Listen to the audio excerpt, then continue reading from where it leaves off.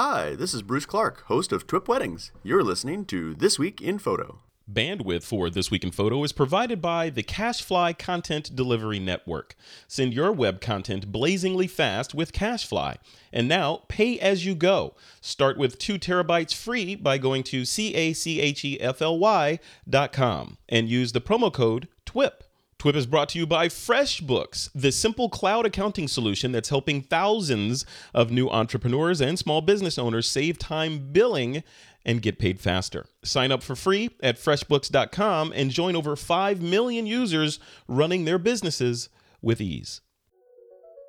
This is TWIP, episode 447, the CES 2016 Roundup. It's that time of year again when nearly every technology company in existence reveals the new toys they've been feverishly working on. The annual Consumer Electronics Show in Las Vegas, Nevada is a kind of mecca for all things geek. There's no way any organization could cover everything that show has to offer, so in this episode we take a look at our favorite photography-related announcements, and we also discuss Kodak's move back into the world of film and Super 8. The panel has decidedly mixed opinions about this move, which makes for a really interesting listen. It's Monday, January 11th, 2016, and this is TWIP. All right, folks, welcome back to This Week in Photo. I'm your host, Frederick Van Johnson. Today, pretty interesting show. Lots of crazy stuff happened at CES 2016. We're going to talk about a little bit of it because clearly there's no way to talk about everything that happened at CES. For that, you have this thing called the internet. But we're going to talk about a couple of things that happened at CES 2016, and here to help me talk about those things are my two friends, Mr. Giulio Sciorio and Evgeny Tchebotarev. Hey guys, how you doing? Hello. Hey, Frederick. Welcome to the show, man. Hey, Evgeny, were you just Snapchatting? Did you do that?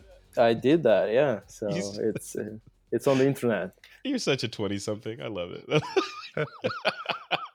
The Snapchat, whatever you guys call it, that's for you young kids. We're gonna get you on it eventually. I have an account on there. It's not a matter of being on Snapchat. It's like finding time, caring enough to do it. Yeah, caring enough to do it, finding time to do it, and then there's Periscope, and then there's all this other stuff. Yeah. And I gotta, at some point you gotta squeeze in living your life around sharing your life. So I'm trying to balance those two things. I don't know. That sounds like something, people say when they're, on their way out from social media. All right, guys, let's talk about this cool stuff. Well, before we dive into that, I want to find out what's been going on with you, both of you guys. First off, Giulio, Sciorio, what's been going on, man? I'm following you online. You've been all over the place. What's happening? I've been kind of hiding out a little bit, just working on going back to basics this year, really focusing on still photography. I'm still pushing my cinemagraphs, animated photography for commercial work, but for the art, I'm going back to the basics. I've been shooting nothing but black and white, doing all my work in camera and in camera only with one lens since October. Shut up, really? Yeah, Nice. it's cool. It's when you slow down and you're present and you're creating with intent, and and you're kind of going out with a mission, even if it's just for play, you can really grow in a good way creatively. And I find that that's part of what's been really helping me. Yeah, just sort of getting away from the gear lust and adding more and more things and that next lens and everything to your arsenal. And yeah, that's interesting. Oh, cool. And are you still shooting Micro Four Thirds and the Lumix Oh stuff? yeah. Cool. I'm really into the GX8 with the Speedmaster f.95 manual focus lens. Have you seen that one? The one? I think Joseph might have talked about that on the last show. It's tiny. Yeah. It's tiny, and it's a 0.95. It's got beautiful character. That's my favorite lens right now. I'm super into that lens. And with the GX8, it's such a neat combo. And it's probably the closest I've felt in a long time with a digital camera that resembles the process of shooting with film. Because I shoot a lot of film, but sometimes I don't want to be just burning through film to experiment. But it's not cheap. I still want that experience with digital, and I get it with this combo. I really like it. Very cool. All right. Well, we'll have to compare notes later after the show about GX8, love, because I have one too, and I'm a big fan of it. All right, cool. Well, also on the show is Mr. Evgeny Tchebotarev, as I said, the co-founder of 500px.com. What's going on, man? Yeah, I think I have exactly same theme going on. So I traded a lot of my gear for a Fuji setup, Oh, and I've been shooting a lot and making a lot of amateur mistakes by shooting in Fuji with 23 millimeters, which is 35 1.4, and that exactly what I feel. The Fuji X-T1 and that lens feel like shooting film in a sense where you have all the dials that you have to control, all the things, and uh, it feels similar to going back to the basics basically theme. So I don't know how long I will last, but I've been shooting that for since September, and I've been loving it so far. So it definitely changed my photos, and they're definitely less less colorful and less crisp from 36 megapixel setup, and now they're just kind of like the life that you live, and you just get the pictures and you just want to share the emotions and not the pixels basically. yeah. That's interesting. Now, did you say you sold all of your DSLR gear and you went to Fuji, or is it still kind of sitting there, waiting? I'm downsizing from 4 systems down to 2. Okay. So there is still a lot of stuff to be sold on Facebook or Craigslist or whatever. So I'm currently talking to a lot of buyers, and yeah, the experience of selling stuff online, it's still far from perfect. Yeah, I'm a big fan of selling stuff through Amazon. Hmm. That seems to be the easiest way for me. In fact, I just put an iPhone on there yesterday. Really. It's just easy. I have one of these to sell, click the button, and then follow the prompts, and it's over. Or if you want TWIP listeners to help you get rid of that gear, you have to let me know, and I'll spread the word. So Yeah. Email me, and I'll give you a special trip discount. oh, there you go. Look at that. All right, cool. All right, guys, let's dive into the show. As I said in the intro, there, CES 2016 is it's not still going on now, is it? It's over. Yeah, so we're especially by the time you hear this show, will have been over. I clearly didn't go. Giulio, you didn't go. Nope. Evgeny, did you go this year to CES? No, I only went once, and it was so crazy, and I kind of feel like I've been missing out. But then again, like all the news are on the internet, so Yeah, there's definitely nothing to miss. yeah. Uh, but it's just the crazy energy that's the only thing I miss.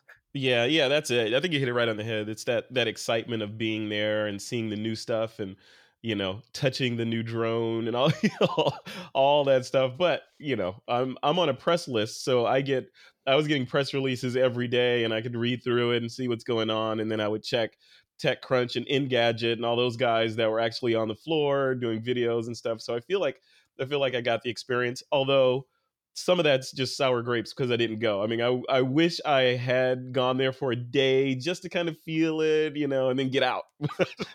But it's like a beehive of just activity there. It's just overwhelming. So yeah. Plus, we all go to Vegas several times a year for other photography related shows anyway, right? So okay, so that said, you guys have been on top of the news, right, Giulio? You've Yep. seen this stuff. I know you saw that one.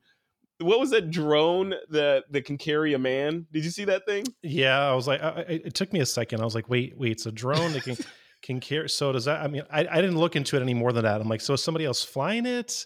Yes, and Yeah. yes. So it can Oh, fly with a person, and it can fly without a person in it. oh, So that's kind of interesting there. I mean, drone technology clearly is just avionics and aircraft physics. And, you could apply it to whatever size. So yeah, it, and they did. it's interesting. Like in a James Bond villain death trap, kind of interesting. Like Totally. what is it when the guy's like flying a helicopter and James Bond's trapped in there and he's like, I'm going to enjoy this to the full, and he's I trying to fly remember him. that. Was that Dr. No? That was the one with the guy that had the cat, right? Yeah, it was for Yeah. your eyes only. super 80s, and that's the drone right there. Yeah, but you're gonna talk out of the side of your mouth when you see a squadron of these things flying over your house. Right? I'm gonna run for cover if I see a squadron of them. The problem with that is, according to the article, it only gets like 20 minutes of flight time, kind of like every other drone out there. So if they could carry out a mission in 20 minutes, then you get or 10 minutes, because you got to get to the destination and then get back home. Right. So it's about 10 minutes in the air. I don't know. So G, what did you see at the of all the announcements that had you the most excited?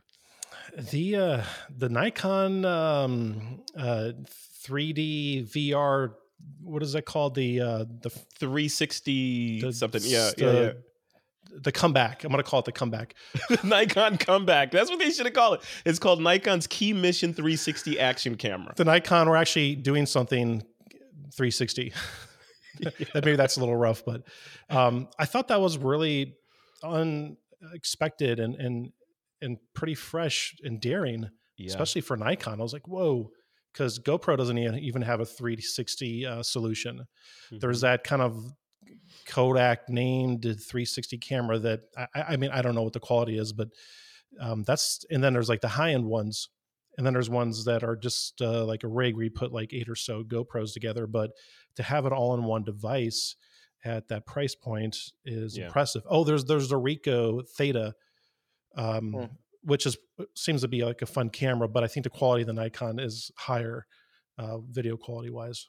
So that was your number one pick? That's what you if you had to pick one thing from CES, it would be that Nikon 360? I don't know, man. It's so much stuff, right? Yeah, it's like you're being force-fed cake the first few bites, like amazing, and after a while, it's like you want to run for cover, but you can't because you're surrounded by all this cake. I know. See, that's a glimpse into the mind of Giulio. See, that's your dreams. Right? I'm inside a chocolate cake. I don't know what's going on. What about you, Evgeny? What do you think, man? What was the big thing that got you excited out of this show? Well, the big thing that got me excited was the movie. And I read the whole article about that, and I felt like, I'm recording some videos, you're recording videos, and it feels like going from an okay video to a great video takes an immersive amount of work and time, and basically it's hard. And I hope that the premise of movie will actually be true when you can buy it and test it. But I'm looking forward to have different panning, as easy as like tapping a couple of screens on the app, or just getting different angles, basically just kind of like making videos easy and fun. And I think that's the premise of Movi, and I hope that if that works as advertised, it's going to be huge for people like me who don't want to edit videos, and for a lot of people, basically like me, who want to do more videos but don't have the time to edit those. Yeah, that's cool. It kind of brings video to the masses.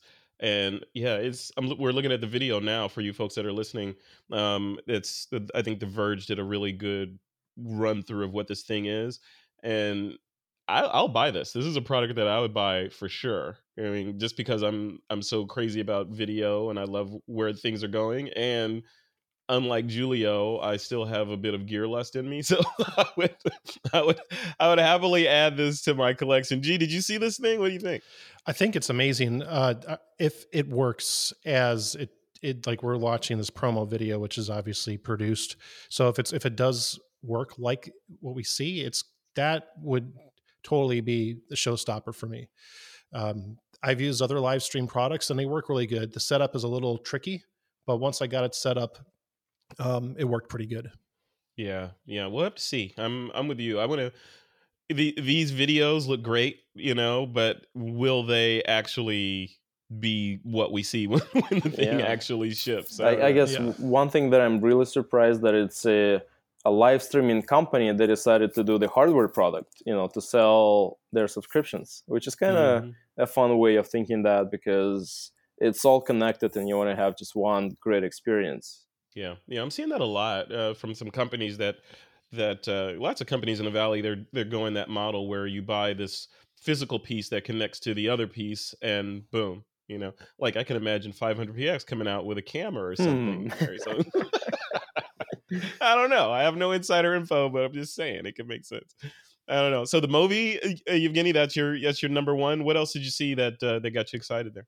The D5 got me excited just from the just the tech specs. Mm-hmm. Even though I'm not in the market to buy one, I feel that the camera is too big and too heavy, and just like I don't even want to own such a camera. I don't want to carry that around. So, but I'm happy for people who are going to be getting that, because it seems like incredible progress to have 3 million ISO, which is unusable, but like we're getting there in the production camera for not for a budget price, but you can buy it.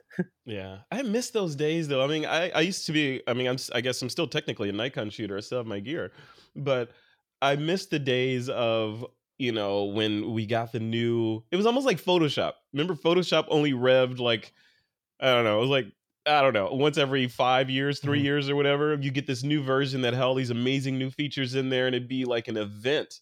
It'd be like, have you seen the new Photoshop? It does layers now. It'd be that. And now you have like with Nikon, when new cameras used to come out, it used to be wow. The camera that I thought was awesome suddenly sucks, and I have to go get that one. But now we're not there anymore. It's weird. It's a weird kind of nuance because these companies at least on the mirrorless side, they have increased the pace of releasing these new bodies with new functionality. It's almost every other month you see a new body from one of these manufacturers. It's almost dizzying, which takes away that, hey, I got a shiny new gold box from Nikon that does all this amazing stuff. Gee, do you feel that way? I mean, is Totally. that what led you to like, okay, I'm just going to slow down and shoot one thing? Yeah, I mean, for magazine, for editorial, we were at the good enough point 5 years ago. Yeah, really, yeah. I mean, 5 years ago. Everything after that, I mean, does the camera focus fast? Of course, they all focus fast. Do they expose well? They all do. So, what camera do I need to use to have to have the least amount of barriers between me and my creativity? That's what I'm looking for. I'm like, ISO, high ISO, great. Extra dynamic range, that's fine.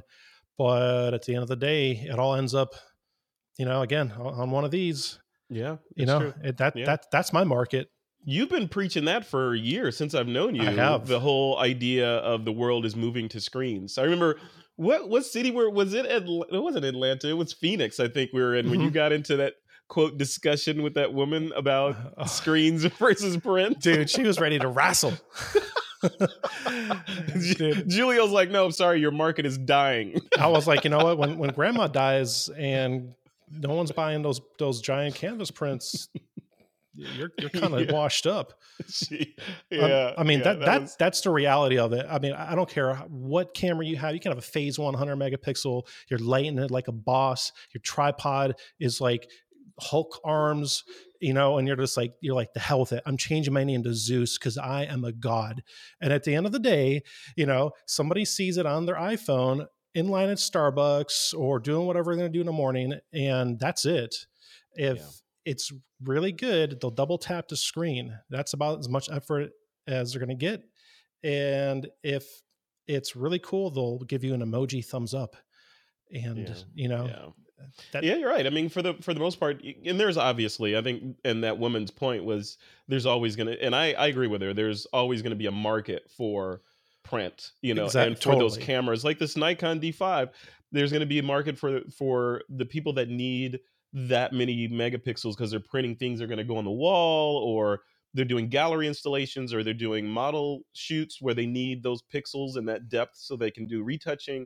So or they need, and I know mirrorless cameras are catching up to this, but they need that fast focusing for sports and, that kind of thing. So that space, I don't think is going away, but I think it's kind of shrinking, it's dissolving. And what I would like to see, and Evgeny, I'd love to have you chime in on this too, because you're right at that nexus of this. What I would like to see, and we've been preaching this forever, I want Nikon to get us back into that.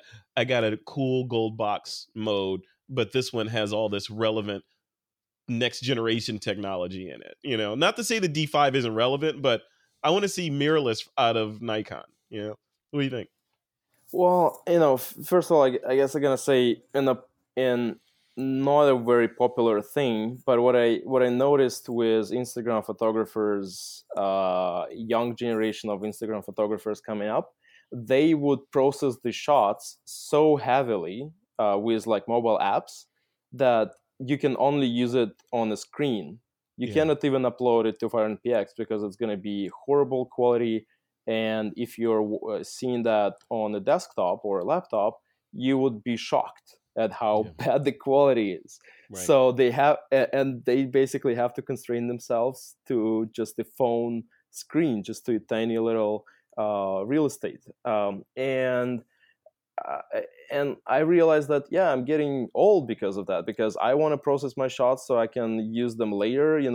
I always used to process my photos so I can print them eventually. How often do I print them? I don't know. Once every 5 years. Almost never, right? Like almost never. And I'm not missing that a lot. Like I love to print, but in theory, so I never do that in practice. I'm right there with you. I mean, we were probably all here, right, when we wanted to have the awesome, and I know Martin Bailey is the printing genius of TWIP, but I still have my big Epson printer, and I've got all the ink cartridges loaded. I got multiple sizes of paper, and every time I turn that thing on, which is not very often, I've got to go through this tap dance because the ink dried out, or because I don't use it. It's designed to be used all the time, and I don't use it all the time. And so what happens, I end up just sending it off to Bay Photo and let they print it, and I get it back 3 days later, and it looks brilliant, and I'm done. But then again, like to your point, Giulio, one of the problems with printing, at least for this generation now, is once you print, then what?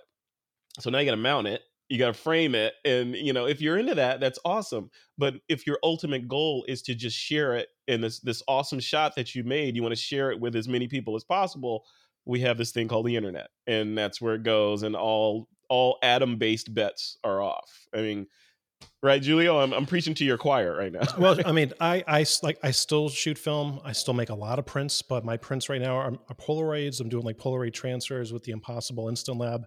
Love that thing because then I can still, I know I'm making a Polaroid print. I know that it's going to look like a Polaroid print. I'm okay with that. There's something refreshing about taking a image from a camera that's designed to make it technically flawless and put it through this process where it comes out where you don't really have so much control, and it helps kind of break free that obsession that we get when we're in Photoshop retouching or whatever. So I think again, it's all balance, and it all depends on what your core vision is. If you're focusing on that, if you're really like, okay, is this going to fit into my creativity, and what is this photo saying, as opposed to what is the techniques in the photo, what's the craft, what's the art inside the photo. If you're focused on that, then it's basically, okay, well, when this image needs a print, I'm going to make a print.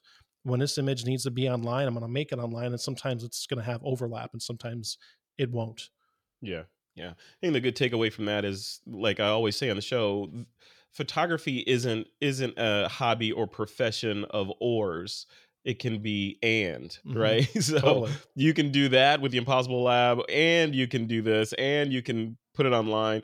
And if you've shot with enough resolution and didn't destroy it, with making it ready for Instagram, you can print it, all this stuff. So you have options if you choose, or you can just do like you guys are doing and slim down and focus for a while on just one area, and then come back for air later if you want to.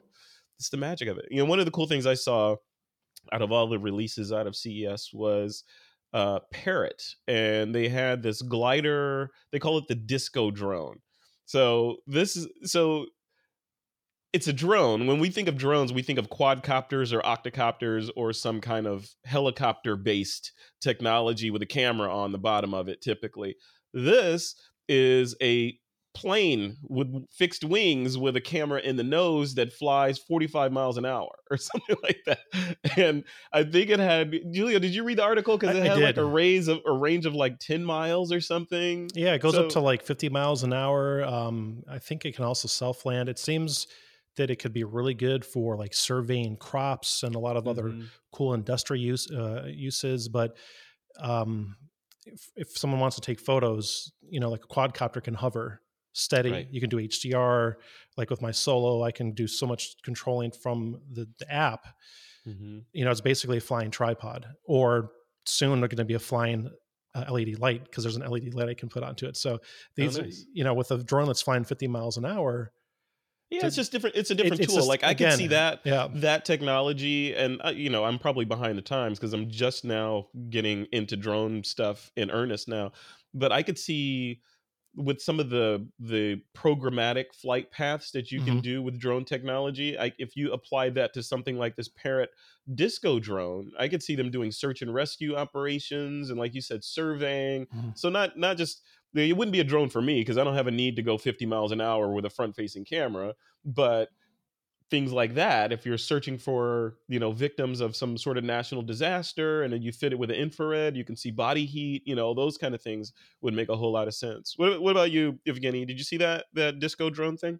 Yeah, just looked at it. But I'm thinking that like TV crews, for example, I don't know if they still use it. They use helicopters for Hmm. some of their footage, and it's expensive. Flying helicopters is not cheap. You have mounted camera or something, couple of people flying there, lots of gas.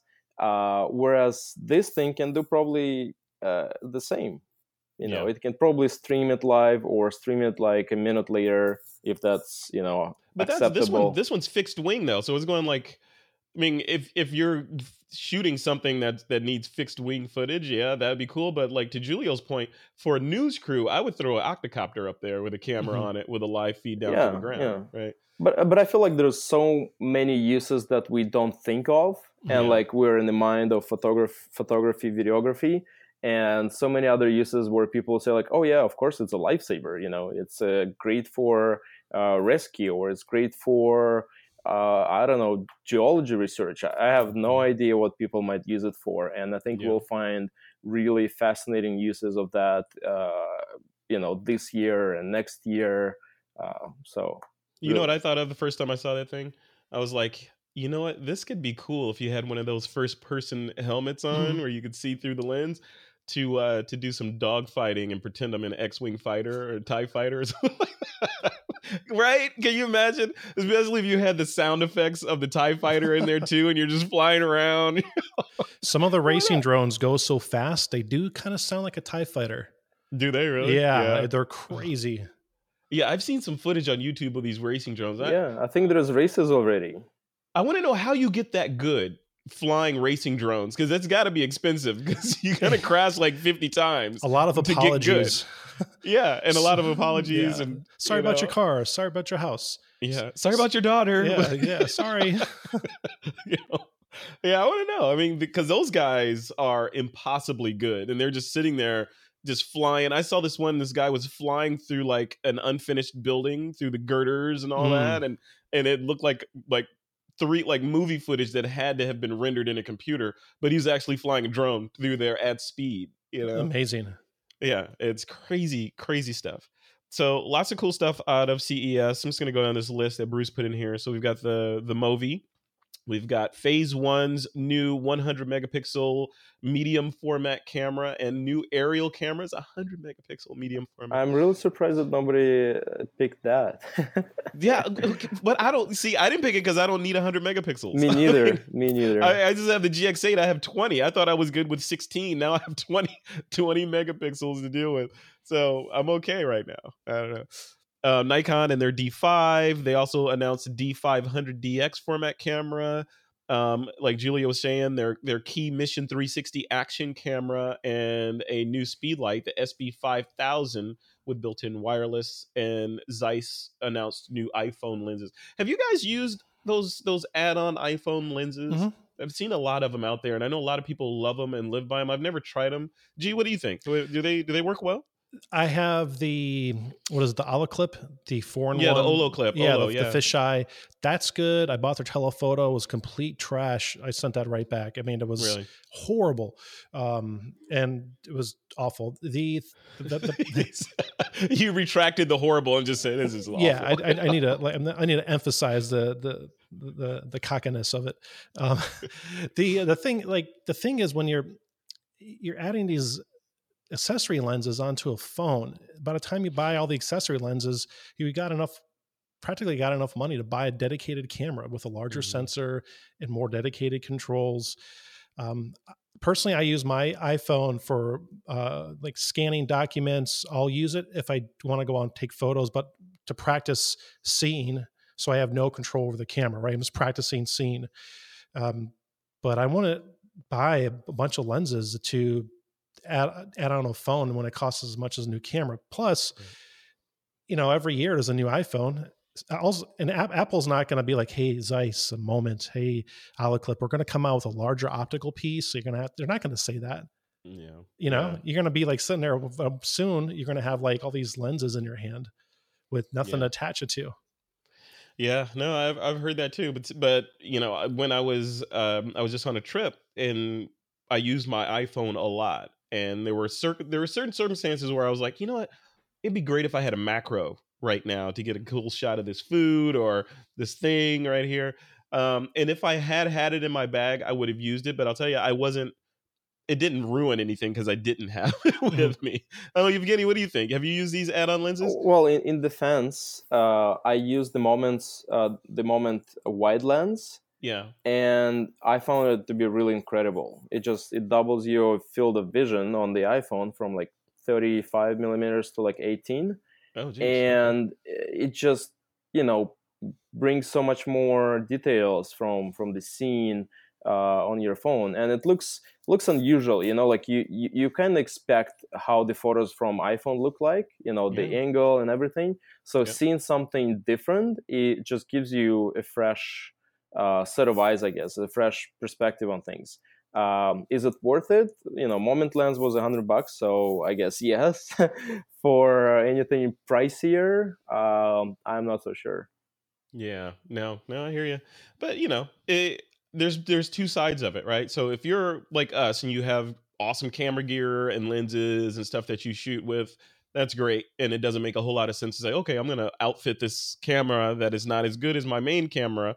Even my main camera is small now, but I'm going to make this little camera even better. But if you're one of those people that is shooting primarily with the iPhone, like you're one of those Instagrammers, professional, whatever, then hey, it makes sense. But I don't know. I've been on the fence about getting one of those, an add-on lens for my iPhone for a while, because it just seems like the gear person in me thinks like, they're little, throw it in the bag. If you need it, it's there. If you don't, it can just stay in the bag. But like, you're right, G. So the next iPhone comes out and they move the position of the camera. Now I'm out of luck. How far are we into a 2-year life cycle? We're pretty much down to the months. Yeah. I mean, if the lenses came out like within the first 3 or 4 months of a new iPhone release, then okay, so maybe you'll get it for 2 years. But at this point, I want to buy any of those lenses, not until the new iPhone comes out. This episode of This Week in Photo is brought to you by FreshBooks, the easy-to-use invoicing solution that's helping freelancers and small business owners get organized and save time invoicing. You can try FreshBooks for free. Just head over to freshbooks.com/TWIP and enter TWIP in the How Did You Hear About Us section when you sign up. And as I've said on This Week in Photo before, we use FreshBooks as the back end to basically run most of the stuff behind the scenes on this business, to keep the lights on and to keep everybody happy. Because as we all know, as creative professionals, we're not necessarily focused on capturing our income, expenses, and tracking billable time and all that. And I think the reason that we don't capture all of those things is simple. It's boring. We're creatives. We like fun stuff. We like Photoshop and Lightroom and all these other cool things that let us express that side of our brain. And thankfully, FreshBook offers us as small business owners a way to quickly and easily keep track of our time and money without disrupting our workflow or sort of messing with our creative juices. With FreshBooks, you can invoice clients. It's easy. You can do it in seconds, and expenses can be automatically imported so that you don't have to lift a finger. You're just doing the stuff on the back end while you do other cool stuff. You can even track billable time as easy as starting a timer on your mobile phone. You can whip up business reports. You can stay on top of your income, expenses, and tax time is coming up. So with a couple of clicks, you can generate reports for your CPA or your accountant so that you're staying out of trouble. So grab some popcorn, learn how to FreshBooks by watching some of their free Getting Started webinars. I'm a big fan of webinars, and they've got some excellent ones online for you to check out. Once again, if you want to check FreshBooks out, you can just head over to freshbooks.com/TWIP, enter the code This Week in Photo or TWIP in the How Did You Hear About Us section to start your free 30-day trial. All you need is an email address to try FreshBooks for free for 30 days. Just go over to freshbooks.com/TWIP and enter TWIP in the How Did You Hear About Us section. And we want to thank FreshBooks for their support of This Week in Photo. Hey, before we move on to story number 2, which is really interesting, I want to get you guys' thoughts because there's an item in my shopping cart right now on Amazon that I haven't pushed buy on yet. And I was like this close to pushing buy on. I'm going on a trip tomorrow and I wanted to take it with me, but I didn't press buy. I want to get your thoughts first.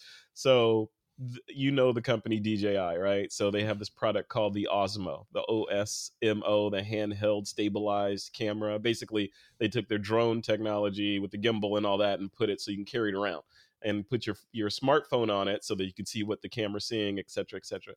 Evgeny, you've seen it, right? I've seen it, yeah. What do you think of it? Should I buy it or should I not buy it? Oh man, if you're planning to shoot something with it, yeah, I think it's awesome. Yeah. And I think it's awesome because I bought something similar a year ago called Nebula 4000, 3-axis stabilizer made in China with Chinese instructions and with Chinese customer support. So basically almost... and I'm actually taking Mandarin courses right now, probably just to tinker with the instructions, so you can get through their voice tree on their voice. yeah. But basically, it's impossible to use because you have to really, set it, really be involved in setting it up. And Osmo is like really easy to set up. So for people like me, hopefully for people like you just buy it and you have a camera that is super stabilized and you can just shoot and have fun with it. Now, so you don't have one? Are you getting one? I don't have one because I need to sell my Nebula 4000 that nobody needs anymore. Oh God, yeah. Well, you're going at it wrong. You got going at it the wrong way. You got to buy the new gear, then sell the old gear. Come on, don't be so pragmatic, man. Come on, what's the matter with you? I don't know, G. What do you think? I know you've seen it. They're cool. The name I put a link in the chat box. Reminds me of the Osmo from South Park. Or there you go. Let me share this. Yeah.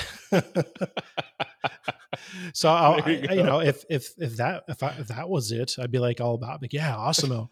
But I think they're really cool.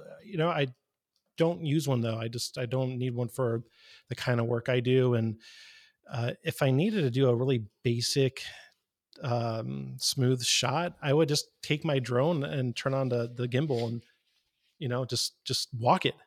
And I've had friends that were in foreign countries and like the street markets where they were, they didn't want to fly. They wanted to get a shot in the market. So they just turned on their drone and walked with it.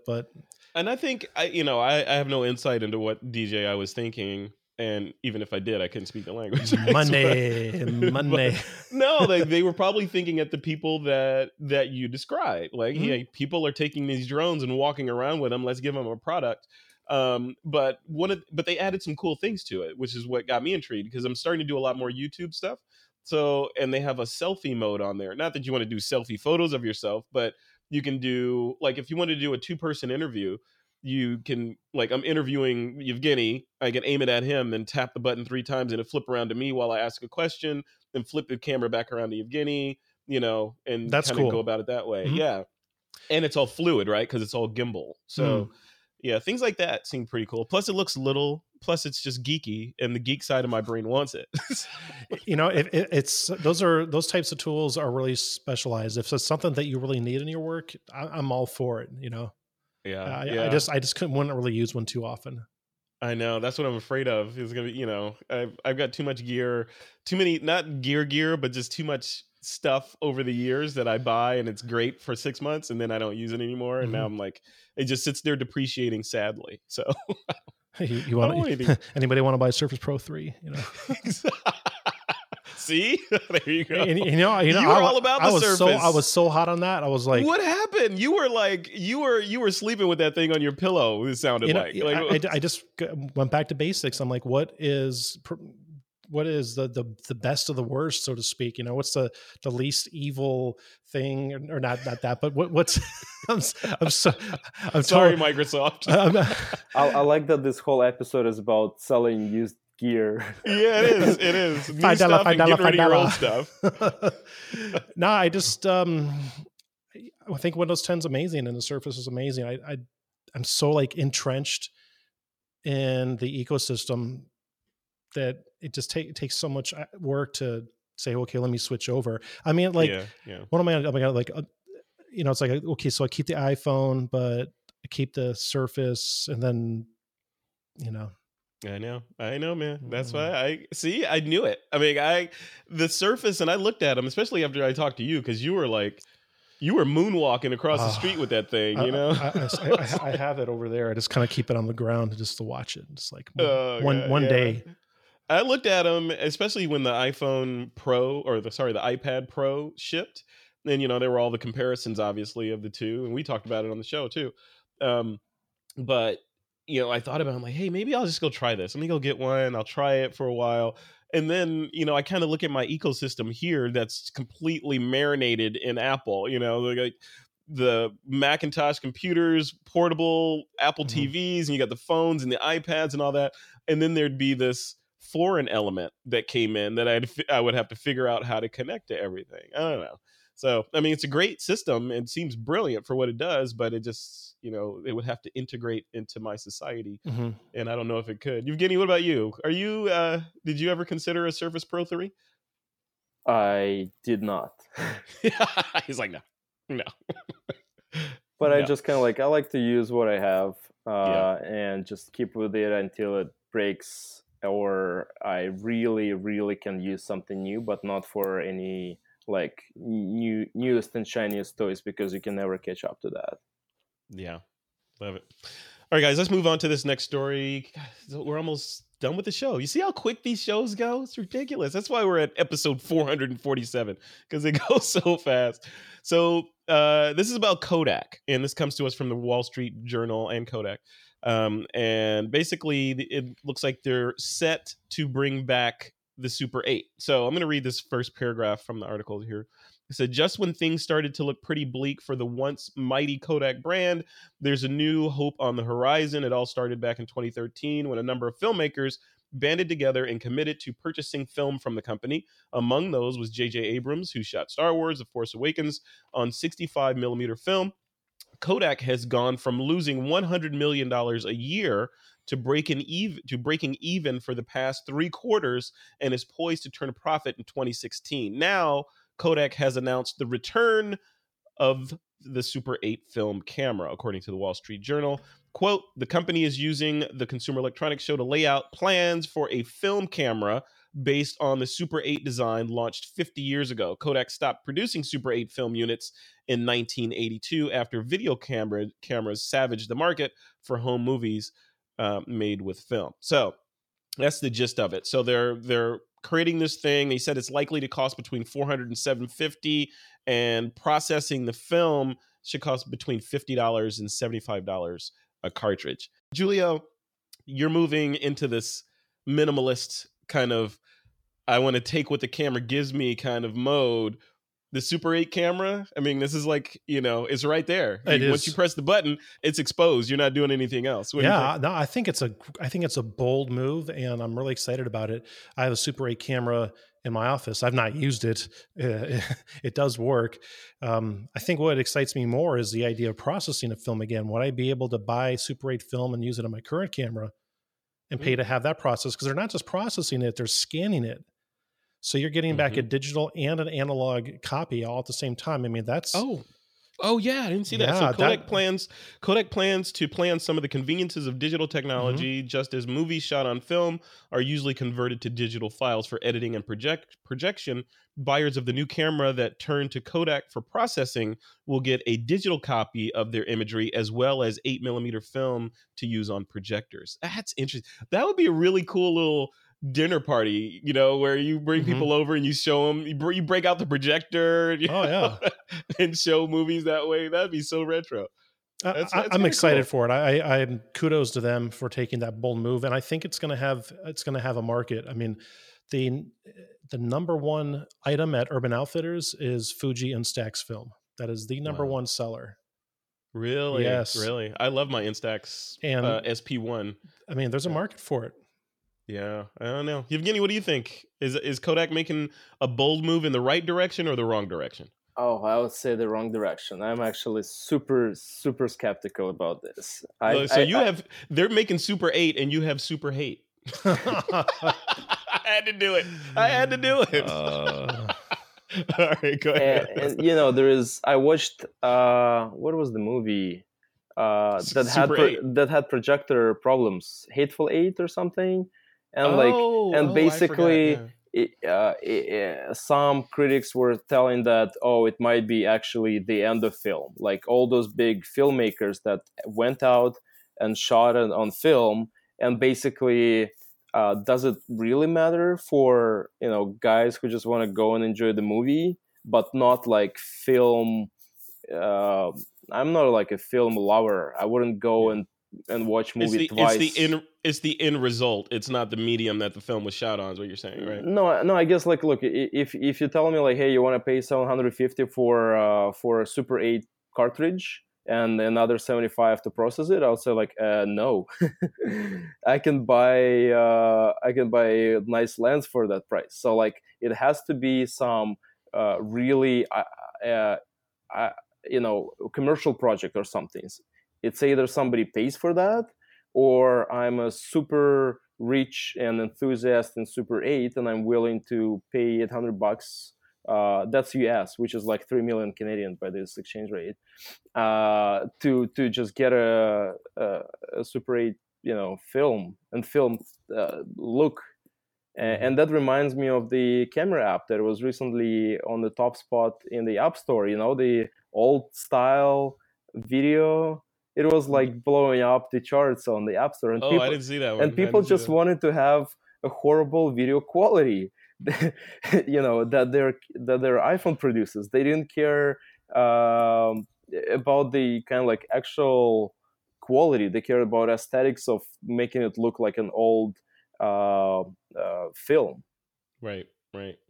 So I take it you wouldn't buy this camera. I wouldn't buy this camera. Yeah. And Giulio would buy this camera. I wouldn't be more interested in buying a film because I got a film camera that'll use it. But otherwise, I would totally be into it because I think the message is that, there's a saying, and I think it's actually in the Bible, that everything under the sun has been done. And I think as a society, we're starting to acknowledge that how much technology, how many pixels do you really need? How big of a sensor do you really need? And so we're going to, a lot of people focus on the aesthetics, just like we were just talking about. A lot of the young kids want a film look, and a lot of people want a very hyper real technical look. And at the end of the day, it's just the content that matters. It's the story, right? But if you want that film look, you could buy a plug-in or whatever, or you can just buy film. Right. And truly, if we're talking about the craft of photography, if somebody gets an image perfect with film and it looks just amazing, then they get all the credit. I don't know. I'm on the fence. I'd have to see it, but for me, it's more about the end result. I mean, there's multiple people out there, right? I mean, there's like people that are shooting film instead of digital cameras now because they enjoy the process and the restriction and the romance of film and the smell of the chemical, all that stuff, Absolutely, and but that's like totally awesome. At what price, and that's question to $3 Giulio. a photo. Yeah, the question to Giulio, like, would you pay $500 for that, for the cartridge of Super 8? I would pay the $75 to get it processed. How much is the film going to cost? I didn't see that in the article. I don't know. Let's see. It's the camera that costs $400. The camera, not the film. Yeah, and the right. okay. Yeah. Oh, yeah. The camera is not 700. The film is not 700. So processing is 50 to 75 a cartridge, 400 to 750 for the camera. But we don't know how much the film is going to cost. We don't know how much the film is. Yeah, that's going to be a big determining factor. Because even the large format and like it's becoming excessively expensive. And I love the aesthetics of medium format. I love the aesthetics of large format. But for me to convince to experiment at $5 a shot or $10 a shot, it's pretty expensive. I better know what I'm doing. It's not for everybody. Not for everybody. Cool. Yeah, I think I would stick on the digital side for now, but I'll definitely watch this. I have a feeling like Doug Kay is, I don't know if he's still on this binge, but he was on this binge of just shooting film for a while, and he did that in Cuba, and and he loves it. So I think for people that weren't forced to shoot film for 10 years, it may seem romantic to go back to film. It's like, so I was like, you know what? I'm going to try out this horse and buggy instead of that Tesla. It's so romantic and authentic, for a little while. And then you want the Tesla again. So I don't know. All right, guys, let's move on. I'm going to skip this last story and dive directly into the picks of the week. So as you guys know, the picks of the week segment is here so that you guys can recommend something to the TWIP army as long as it's related to photography. Giulio, I'm going to let you go first. What's your pick of the week? My pick of the week is Evernote. I've heard of it. I live in it. It's my second brain. It really is. I use it for capturing photos, put in a vision file, which is what I use to kind of generate concepts for work. I use it to receipts. I use it to share production notes with any team I'm working with. I run on my iPhone, my iPad. I have these analog books, which I can scan, because sometimes I do want to be analog, but most of the time I'm not. But when I do, I get that. And I even have the scanner. I bought the scanner. Jeez, you went all in. See, you see, Evgeny, you see how this guy is? He goes all in. And then, like, okay, in 2 months when we touch base with you again, you better not be like, you know what, I hate Evernote. I've been on Evernote for years. And it's at first I was like, I don't get it. Little by little, I just started using more of it and more of it and more of it. I've been playing with Apple Notes. I've always used a little bit of Apple Notes, but I bounced off of that. I tried it. I'm doing the Goldilocks thing. So Evernote was just too comprehensive for me. I still have my account there. It's just too comprehensive. I don't need to have everything in there. And then Apple Notes, which I tried, is just too simplistic. It's a good start, but it's just way too simplistic compared to the things that are out there. So my happy medium is an app called Wunderlist. Oh yeah. And all my stuff's in Wunderlist. I love Wunderlist. I really like it because I just moved 3 months ago from Evernote to Apple Notes, and we have completely different. I want the basics. I want just the things, be as You'll basic be the as Wunderlist possible. soon, because you're gonna get frustrated with not being able to make folders in Apple Notes. I have folders in Evernote. Oh, in Notes. Yeah. In Notes, you did. What was it that was in there that I couldn't get? Oh, it was formatting. Not being able to format, or just a little bit of formatting. Just little things like that. You should probably keep it simple. Yeah, I like simplicity, but simplicity for the sake of simplicity is counterintuitive. So I don't want Evernote horsepower, because it's awesome for what it is, and I just don't need that much horsepower. And Apple Notes is good, but it was just too simplistic. The sweet spot for my brain is Wunderlist. It's nice that there is something for everyone. Yeah, exactly. Yep. So if we skip to my pick, that was going to be my pick, so I could short circuit Giulio. All right, cool, man. Anything else, Giulio? Just Evernote? Yeah, I think so.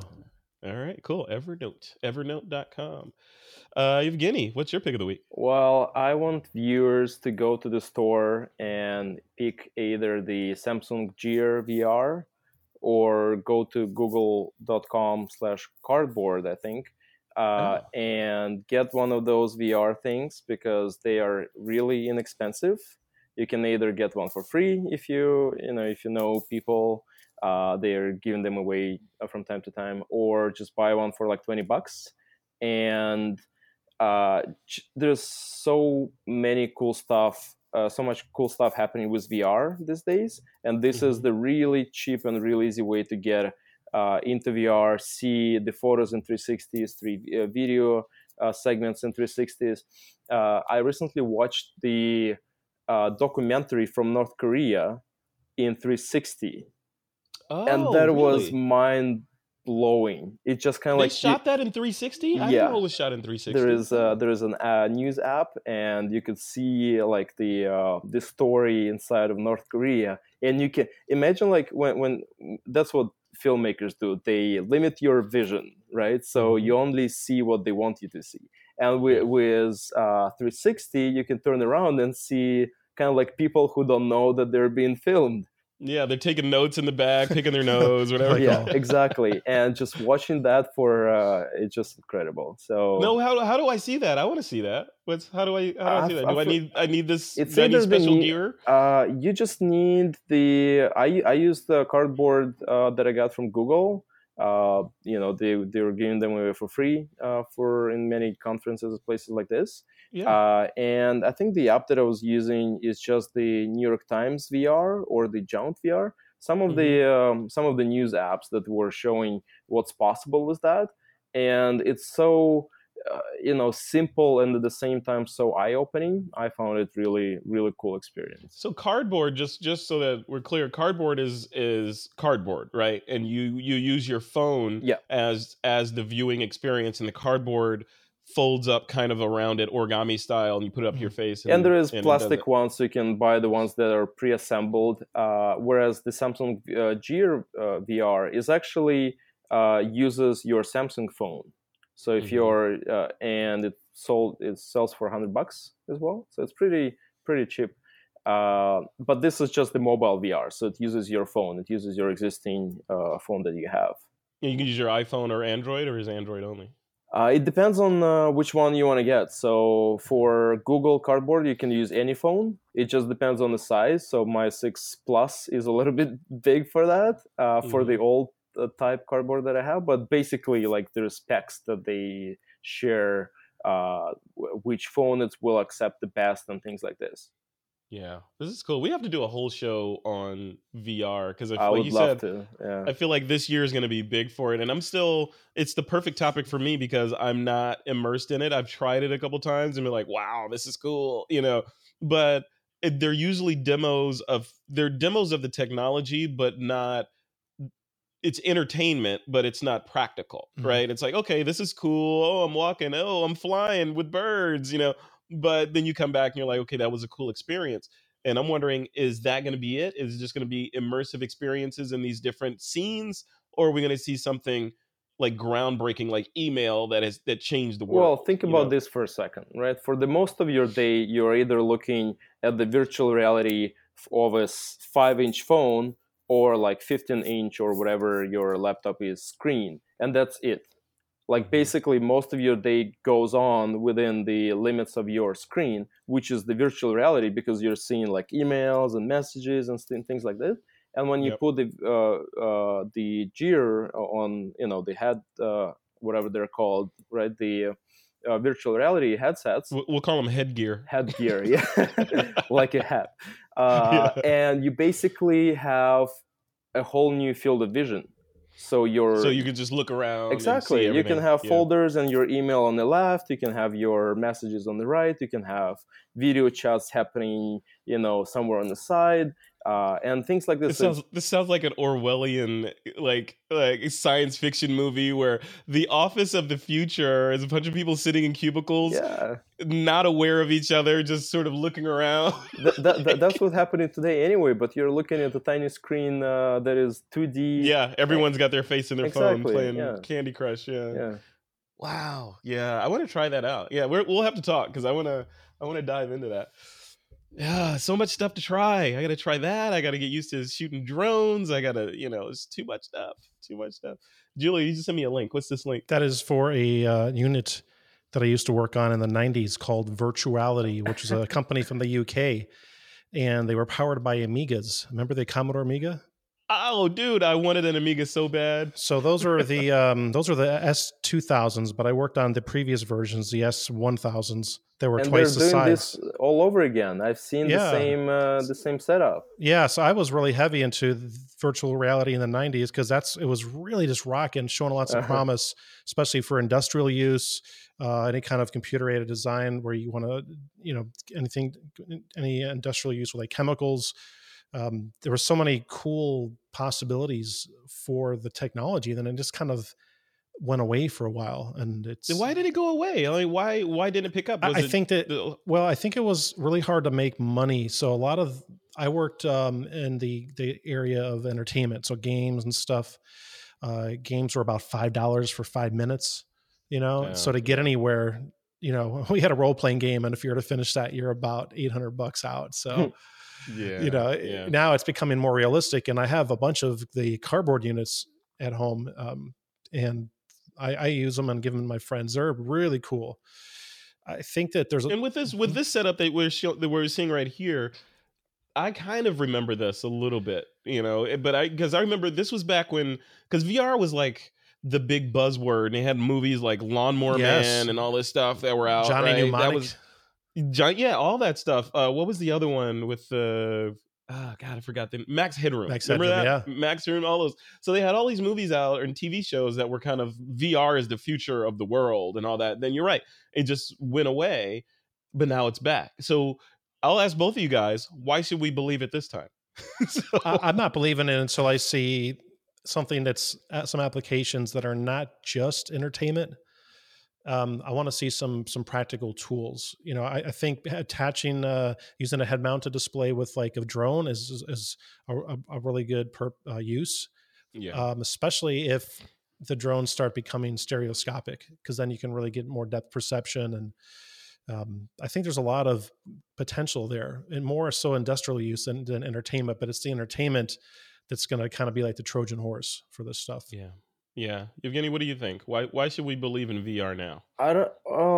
I'm not sure if it's happening this year actually. But what I believe is that companies like Facebook and Google, who have a lot of people working on that and a lot of money on the line, they have the power to make it happen. And they invested a lot, so they can just kind of like force us to buy it by making it cheaper, by you sign up for a Facebook account and you get Oculus Rift for free or something like this.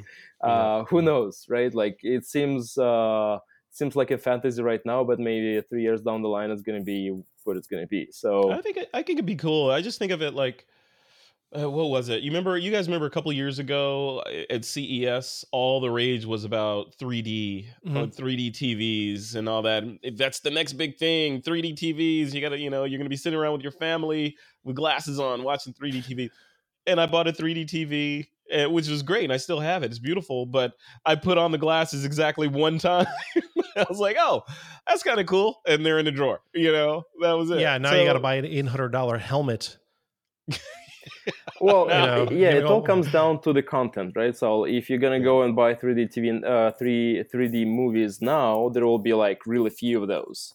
Yeah. So you're out of luck. And for Facebook, Oculus Rifts, and HTC, and everybody who is in the VR game, they realize that you have to have HBO shows, that you have to have Netflix shows, that you have to have other movies, photography, and like everything, all the content ready for that. And once you have it, that's it. Like there's no other. This is basically like 1080p or 4K. Like once you ready for that, it becomes the norm really quickly. Mhm. And it's just so weird. It's so weird how these technologies come back, right? So VR is coming back. Remember 360 video, like we were talking about with that Nikon camera, and YouTube is supporting that now. But it's been around for 10 years with QuickTime VR and all that. I Mhm. mean, it's been around forever, and now all these technologies, or many of these technologies, are enjoying a resurgence. I Mhm. wonder why that is. Is social media? It was Is never, that the reason? yeah, it was never easy. It was never easy to do 360 video, and now it's just kind of like, it's not easy yet, and that's why I think it's kind of like it will take another year to catch on. But if it's as easy as taking a snap and putting it on Instagram, which by then will probably support 360 videos, why not? Yeah. I Yeah, think it's why going to not? take probably another 5 years to hit mainstream, because you have a whole public perception thing of, okay, you're going to be doing something in public and you're wearing this giant helmet and your mouth's open, and you're like all, Well, people do that already, you know what I mean? And it just, it looks strange, and people like diss on other people for taking pictures with an iPad, and now they're Now going to it's be putting okay. a helmet on their head, you know, and go and be like, oh my God. And, and what And the heck's, unfortunately, pictures with iPad is now the norm. yeah, Oh gosh, it's a view I camera. know. It's a view camera. I know. Yeah, I'm gonna go live in a cabin the first time I see someone with a helmet on a plane. It's going to happen, man. It's just sitting there on a plane. There's companies. Actually, there's a company. God, can't remember the name of it. I just saw a link from it. A friend of mine, Richard Karras, actually is running marketing for this company, and they came out with it's kind of in the vein of these 3D VR Mhm. headsets, but it's a headset that's not VR. It's one that just remember, old technologies are new again. Those glasses that give you the simulated large display in front of your face so that you can work on stuff and it looks like you're looking at a big 900-foot display. Mhm. So those have been around forever too, and now they're coming back. Yep. So everything old is new again. Yeah, So that's the we'll see. theme. All right. Yeah, maybe we'll title the show that. Everything old is new again. All right, guys, let's end the show. Before we sign off, Giulio, what do you have coming up? What's coming up for you in the next coming months or so? I have a workshop on February 11th in Phoenix on finding a photographer's vision. And then Cool. I have a photo walk on the 13th in Phoenix to back up the practices that we're teaching on the 11th. Nice, Yeah. nice. And where's all that stuff at? It's going to find out info about it. Mm-hmm. It's going to be on lumixlounge.com pretty soon, or just find me on socials and I'll be talking about it. lumixlounge.com. Mm-hmm. Cool. Awesome. Because you are a Lumix luminary. I am. Correct? Mm-hmm. Yes. I can see the glow. You had to turn the glow down on your camera. Luminescent. All right, cool, man. Thanks for coming on. Always a pleasure to have you on the show. All right. And Evgeny, what about you, man? What's coming up for you in the next couple months? For me, there's a lot of personal work that I'm trying to do. So it's a lot of photography, videography that is coming up. So the next time we will talk, I will probably be just down from the Ural Mountains that are right in the middle between Europe and Asia. And it probably will be minus 35 centigrade there. So I might be a little chill when you see me next time. Yeah. Just make sure you come back with all your fingers and toes, man. I hope so. Geez, this may be the last you see those. I know. Let's get that on camera again. Wow. Last time Evgeny will be able to count to 10 on his hands. Oh man. Oh man. Well, you're gonna keep us posted, right? That's a horrible joke. I'm sorry, man. You will be fine. Bring pocket warmers with you, and you'll be completely fine. And thermal underwear. Don't worry, you'll be totally good. So I'm from Chicago. We can laugh about that kind of stuff. It gets brutally cold there too. When are you going? I'm gonna be gone in February. So okay. Perfect time to go. I'm gonna leave that alone. So you go, you be safe, you take all your necessary precautions, and come back with amazing images. Because if you don't, it's gonna suck. Yeah, it's gonna suck. All right, guys. Thank you, Evgeny, for coming on. Like I said, always a pleasure having you both on. It's a great show. Good wrap up of CES. And we are at the end of another episode of This Week in Photo. I want to thank our sponsors, FreshBooks, for their support of the show. And also be sure to visit our website at thisweekinphoto.com. Follow us on Facebook, Twitter, YouTube, all that stuff. And with that, it is time to take that lens cap off.